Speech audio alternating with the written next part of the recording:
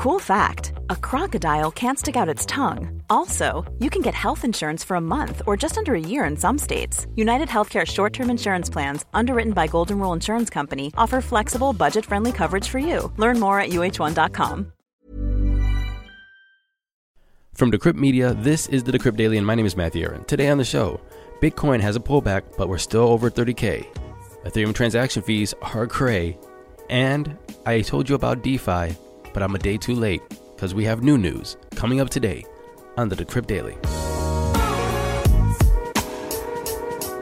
What's up, everybody? Welcome to the show. Today is Monday, January 4th, 2020. We are welcoming in the new year. This is the first day that everybody's back into the office. So now I'm getting emails from people that want to come on the show. Things are starting to get back into order. The first day I've turned on the news since the election, I decided to say, look, everything's just too crazy. Everything's just, fear and FUD and whatever. I'm turning off the news. So I turned back on the news today because I think this could be an important month, not only for politics, for the election, for finance, for the stock market, for a lot of things moving into 2021. This is how we're going to start setting it up. Speaking of setting it up, Tesla up $34 right now, up around 3.5%. I know this show's about cryptocurrency, not Tesla, but damn, go Tesla. Let's get into those crypto prices. Here comes the money. Here we go. Money talk. I'm recording this at 10:45 Eastern Standard Time. Bitcoin is in at $31,967.43, down 6.23% from yesterday. And yesterday, when I reported it was over 34,000. So yeah, it's down 6%, but it's still over 30,000. So let's make sure that we keep everything in perspective. Ethereum up 22.2%, sitting at $1,057.25. Litecoin 156.41, up 2%. Chainlink 1367, up 8.8%. And XRP up 4.2% at 23.6 cents. Total market cap for all cryptocurrency, we're at $864.7 billion, down 1.7% from yesterday, with a BTC dominance of 68.4%. Top 10 coins: Bitcoin, Ethereum, Tether, XRP, Litecoin, Polkadot, Bitcoin Cash, Cardano, BNB, and Chainlink. Oh, and you thought I was going to pass this up? Did you guys see the Ethereum rally? I mean, we were just sitting around $700. Now we were popping over $1,000. When did that even happen? Yesterday, I saw it hit $1,006 right when I was going to sleep at 11 o'clock p.m. Eastern Standard Time. I turned off my phone, woke up this morning. It was around 9:20. I was like, oh, it's over. That's it. We're doomed. We're liquidated. And now we're looking at over $1,000 Ethereum, and we're still look like we're bulling. Other things that we should keep note on, look at Polkadot, up 60.5% in the past 7 days.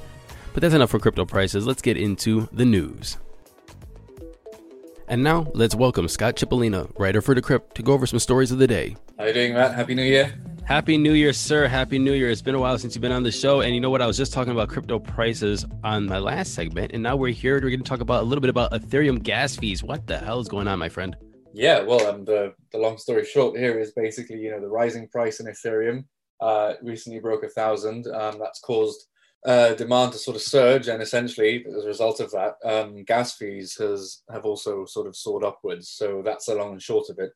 And how much are we talking about in gas? This is the future of money everybody's talking about, but it can't be more expensive than, using your MasterCard. Could it be? One interesting point that I had a look into today was Alex Svenovic. He's the CEO of an analytics platform called Nansen, and he shared on Twitter today his experience with these rising gas fees. He had to pay $23 for an approval and a separate $83 for an undisclosed transaction. So we don't see the full picture here because we don't know how much money he was trying to move. But we do know that, at least according to Etherscan, which is a data analytics site that tracks key figures on the Ethereum blockchain, that gas fees have gone up by almost 400% since just the start of the year. Yeah, I mean, it's January 4th, so I mean, give or take half a week. That's a big surge. If you look at Twitter and you just sort of search for Ethereum gas fees, you'll find a lot of people lamenting the fact that this is a problem for Ethereum's makeup on layer one, let's say, and a lot of people are sort of anticipating layer two solutions to come into play to sort of take transactions off of Ethereum's main network. And hopefully the byproduct of that innovation will be that gas fees don't explode. whenever there's a surge in demand for Ethereum or anything on the network itself. Well, that does seem like a problem. And there's another problem, totally unrelated, but I like that segue. The other problem is the U.S. is trying to get Julian Assange extradited to the United States, and a judge just said no. Can you tell us about that? That has nothing to do with crypto, by the way, but this is an interesting story.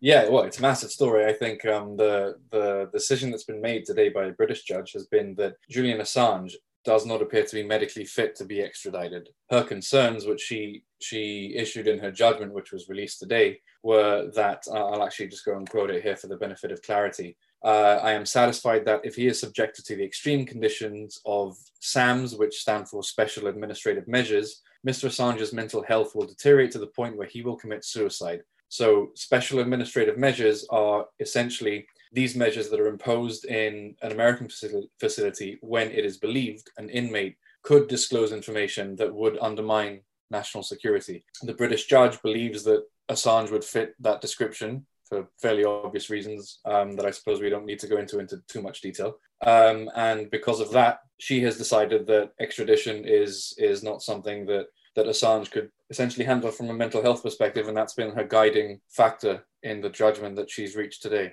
And just to clarify, Julian Assange is the founder of WikiLeaks, who has been responsible for hacking and releasing a lot of information on the United States government, of like the DNC, the Democratic National Party, and so much more information that was supposed to be classified or secret and put it out into the public sphere. And just to clarify, this is the Julian Assange we're talking about. Yeah, that is correct. He also stands accused of conspiring with Chelsea Manning, who is a former intelligence analyst of the U.S. Army, in order to breach the U.S. Espionage Act. And another high-profile name in this space, who I'm sure all of our listeners will know, Edward Snowden, he tweeted today that he hopes this decision will sort of mark an end to Assange's case. Although I think that's slightly premature, because after the judgment, the US had a period of 15 days in which it could file an appeal to the decision, and that appeal has already been provided. So it seems as though this won't be the end of the story. There is more to the story. I know that you're going to be back on to tell us all about it. Thank you, Matthew. And in other news, as I reported over the weekend, DeFi has $15 billion locked up in it. First, I want to acknowledge how crazy that is. When I was reporting, when we first started the show, it was like, oh, DeFi got $3 billion. Maybe it's going to hit 5. Then it hit 5, maybe 10 by the year's end, and it hit 15. But 4 days later, we check again, and it's at $17.3 billion locked up in DeFi. That's crazy. DeFi is not stopping. Who has the most locked up in DeFi? Well, it's Maker, Aave, and Compound.